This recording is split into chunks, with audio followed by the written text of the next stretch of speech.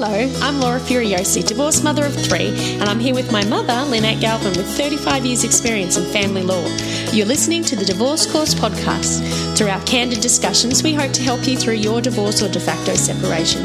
We will be answering the most commonly asked questions and covering the stages and steps that you will face on your way to freedom. Hello and welcome back to a Q&A that we haven't done for a while, but we've seen an urgent need, as many of you have been sending in many questions. Now, I've tried to put as many of them to Mum as possible and try and give you a quick response, but I think it's best that we just answer them on the Q&A and you can listen in, and maybe one of these situations will be similar to your current situation as well. Thank you, Mum, for joining us. Are you ready for the rapid fire Q&A? I'm limbered up and ready. Had my coffee, ready to go. All right. So this first question is from Facebook. It says, "Hi, ladies. I've been listening to your podcast on Spotify and I found heaps of useful things for me. I just wanted to check as I'm searching, do you have any podcasts on?" And I think we'll just have to answer this question for her. Podcast on the father is not wanting to put parenting orders in place. He's seen them 3 times in 1.5 years of his choice. And if they fail to come to mediation, how will the judge look at this for parties trying to get care arrangements for the kids? Figured you didn't want specifics, but I seem to have a unique situation. I don't actually think this is a unique situation. No, is it, it's Mum? not. It's not. It's happened a lot over the years. So first of all, clearly they're not going to come to mediation. So if you file an application in the court, put the orders that you want in, and I would think you need to have long-term responsibility for the children's long-term care, welfare and development. So you want sole parental responsibility for that, because if they need surgery and he doesn't show up or you can't get him to sign something, that's a problem. So ask for sole parental responsibility for their long-term things. Ask that the children live with you and that they see the father as agreed between you both. And then I think the court would make those orders because, you know, if the father doesn't participate in the proceedings, then, you know, once you've proved you've served him, then the court will make the orders that you want. The court won't make orders for him to see his child. The court never does that because that is one order that, even if they made it, wouldn't be in the best interests of the child. Even if he followed it, you don't want a parent to begrudgingly show up, to be forced to spend 2 hours with a child. I mean, that's going to negatively impact the children who would know that they aren't it's not the parent's wish, if that makes it clear. So that's one rule that the court will never bother enforcing. So, you want sole parental responsibility, child live with you, and see the father as agreed between the parties. And if he doesn't turn up, then the judge is make probably... those orders. Yep. You'll put in your affidavit the times that they've been, you know, you'll set out the history. That would be an easy one to prove to the court. And if you can prove they know about it and they don't show up, well, the court takes that as an agreement to the orders that you're seeking. So, you make sure you've got them properly served and you've got someone who can swear on an affidavit that, he knows about it, he knows the date, the time, where he's supposed to be, he's not here.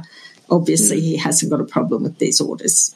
And we've done an episode on how to divorce a statue, basically anyone who just doesn't turn up or doesn't get involved or disappears. Now, if you need to listen to that, just jump in and have a look at that one. It's in episode 55, I think.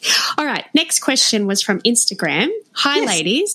What if you have parenting orders asking them not to talk rude to you or abusive and they aren't following those orders? And to make matters worse, they're saying unnecessary and horrible things to the children about me. So what happens there? Okay, well, so we call them non-denigration clauses, and lawyers glibly put them into every order and judges do it. And really, we just hope and wish that people will do the right thing. But it's so hard to prove if they're breaking that order. Right. So instead of trying to take them to court for a contravention because they broke that order, I think I would put it right back on them. I would write to them and put it in, if you're using Our Children or Our Family Wizard or whatever, put it in writing and put the words that they said, the kids say they said, in capital letters, bold. So just say something like, hi, such and such. Jimmy came home yesterday and said that you said this, inverted commas, bold, even make the print slightly bigger, that your mother doesn't know anything about cricket, about it, or your mother's house isn't safe, whatever they said. Yeah. Put those words there and just say, can you shed some light on this? I really hope you didn't say this because it would be in breach of Order 8 of our orders or whatever order number it is. Okay. And just put it on them and keep going. Every time the kid reports something like that, your child does, put it back to the father, so that they know it's getting reported and you're going to document it. And then if you ever end up in court and you need to say, what he's been saying, you can attach those letters to your affidavit and any response that he's made. But kids don't generally make those sort of things up. No. Okay, so Mum, basically, if it's the father or the mother, if they're saying horrible things to you or to the children, then put it in bold, write it in a letter. Name it and shame it. Explain. Yeah, name it and shame it. Mm-hmm. Okay, next question. I've already got the divorce. I'm just unsure on settlement as we both have no assets. I'm still finding the information confusing as we both don't have any assets, but if I got an inheritance from my parents years down the track, can he still claim it if we don't have a settlement? The answer is yes. The famous case of Farmer and Bramley, where 18 months after separation, he won $5 million in the lotto. They had nothing when they separated. I think kitchen table, 4 chairs and 4 children. She had those and he had nothing. The court made an order that he shared that with her. So the lesson from that is even if you think you've got nothing, you've probably got super or, I don't know, something, a car, or you have the prospect of something and your relationship financially is not finished until you get an order. So I would draw up a consent order. I'd get you two to do it yourselves. You do it on all the how-tos are on the web, very easy to find, and just say that each person keeps the assets currently in their possession, power, or control, and that means whatever you've got, and whatever they've got. Even if it's just a potential refund from Medicare, it's going to be yours if it's in your name.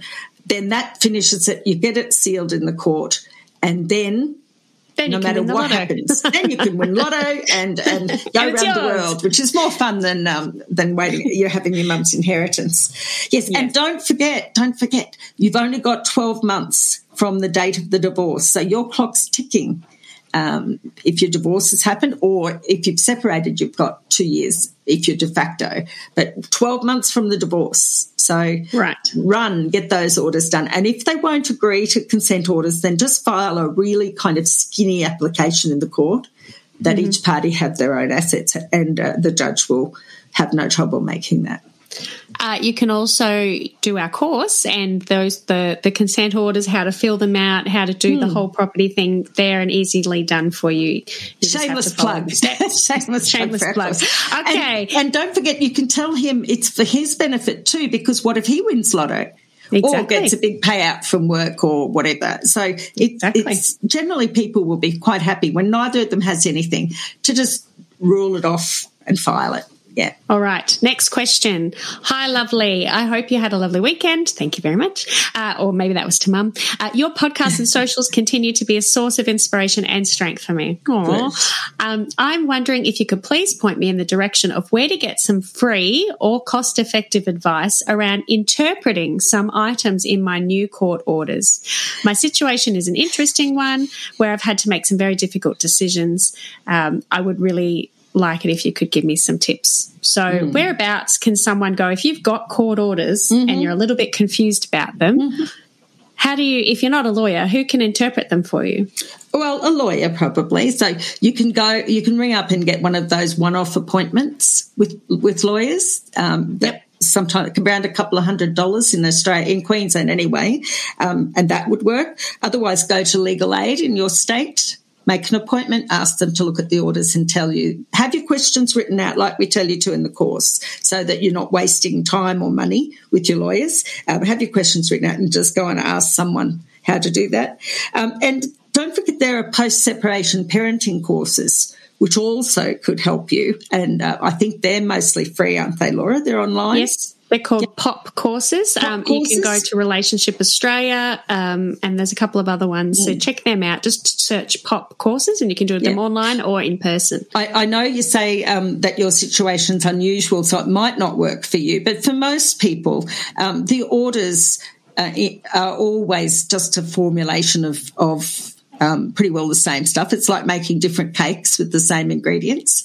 So you'll probably have a non-denigration clause like we were talking about, where you're not allowed to talk badly about the other person, and you'll have orders, that people recognise. If you go to the POP course, there will be someone there probably who's seen these orders before, even if they're not a lawyer. But if you want to see a lawyer, ring around, someone will talk to you. They'll need to see the document, though. So I think you need to be one of those 1 hour appointments and get that info. Hope that helps. Thank you, Mum. Okay, last question. Hello. I cannot thank you enough for the Divorce Course podcast and Instagram posts. Both you and your mum are amazing and truly making a change through the Divorce podcast. Yay. That makes me happy.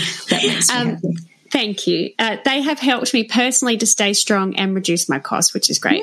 Knowledge that I'm dealing with a narcissist in my DV trial has provided me with the tools to continue to stand strong and keep going through the process of being legally unrepresented to obtain DV protection for the order for safety of myself and my children. Sure enough, he's scored an impressive 7 out of 10 on misdemeanors over the course of the 20-year marriage that are all documented in his affidavits. He's reported he's the best father ever and is a caring man. His affidavit reports he didn't pull my hair. He put it into a ponytail as a kind and loving gesture. So she's saying here that the other side is saying that she's crazy and that they're all mad delusions and that she needs psychiatric help. Yes. So what and that's this isn't so common. This isn't an unique situation either. No, so although I haven't heard the ponytail one before. True, that's true. But so if he was putting in a ponytail, if he hurt you, that was rough. But I'm sure that he didn't put it in a ponytail. Yes, so that is, I used to call that, if you don't love me anymore, you must be crazy.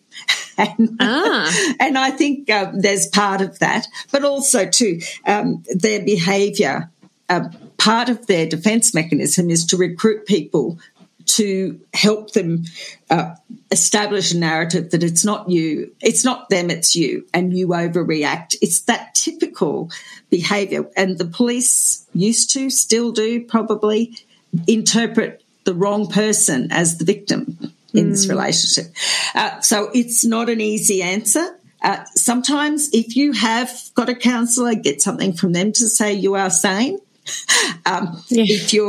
If he hasn't made you temporarily sort of unstable, maybe go and get a psych report to say you're fine. You can get corroborative evidence. And if you tailor your evidence now towards this coercive control, narcissism is a catchword that the court's a bit nervous of, but coercive control sounds to me exactly what he's been up to. And so you can start to present that to the court now as a pattern of conduct. So rack your brains, think about some of his, like you said, Laura, his rules or what you were allowed to do, what you weren't allowed to do. Did he control money, food, clothing? Did he direct you what to wear, who you could see? Put all of that into your material, and they are all like red flags to the court to say, okay, and what he's doing now is continuing to control you by telling everyone else that you're crazy and ruin your right to be heard properly for what happened. So he's just continuing to gaslight you. So, yeah. So and you might want to listen to that episode that we've just released on coercive control and the new laws, and hopefully there's something in there that can help you as well. Yeah. But yes, it seems to be not a common question. Not an uncommon question to say they're trying to make me seem like I'm crazy. So, yeah. It's surprising people don't see through it. It's surprising that more of the general public and the helping professions don't see through it. But generally, a person like that, if they're a true narcissist, are very concerned about appearances, can control themselves in public and with other people, and they present well. They're manipulative and controlling. Well, I hope that's helped, and we have about 200 more questions to go, Mar. So we're going to do some really quick rapid-fire Q&A 15-minute ones for the rest of Maybe time, we should write probably. a little book. Yeah.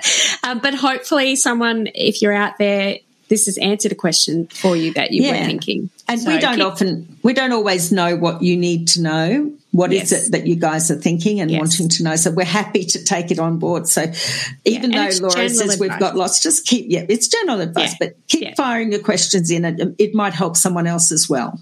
Yes, yeah. And if you need to find a way to send us your questions, you can DM us on Instagram. Yep. And I can put the questions towards Mum because she's the lawyer. You can DM us on Facebook or you can message us on TikTok. You can also comment in our Reels and TikToks, etc. Or you can email us at thedivorcecourse.podcast@gmail.com. And some people, you can send us a voice message, just not too long. Yes, we would actually love that. I listened to another podcast and they have the money diaries, and I would love to do that. Call it the Divorce Diaries. Yes. And as long as you keep your name Don't tell anyone. we can play instead of listening to me read it badly, we can play your question via voice through my microphone, and then we can answer it directly, as long as you don't put your words that just can disclose your children or your name. Yes, don't do that. Actually, so delete specifics. We might be able to use one of those creepy voice changes. But if you'd like to send us a voice message, you can easily just hold the button for Facebook or Instagram. I think will allow you to do that. And just give us your question. Yes. All right. Makes us feel like we're not the only ones talking then. Thank you, Mum, for your time, and thank you to everyone who's sent questions in. We'll get through them eventually. We will get there, and keep sending them in. See you, everyone. Bye, Laura. If you found this podcast helpful, we'd love it if you could rate, review and subscribe. By doing so, you are spreading the word to help someone else just like you. Lynn would like to remind you that this podcast is general advice only, and you should always get legal advice in relation to your particular situation. And remember that the Australian laws may have changed since recording.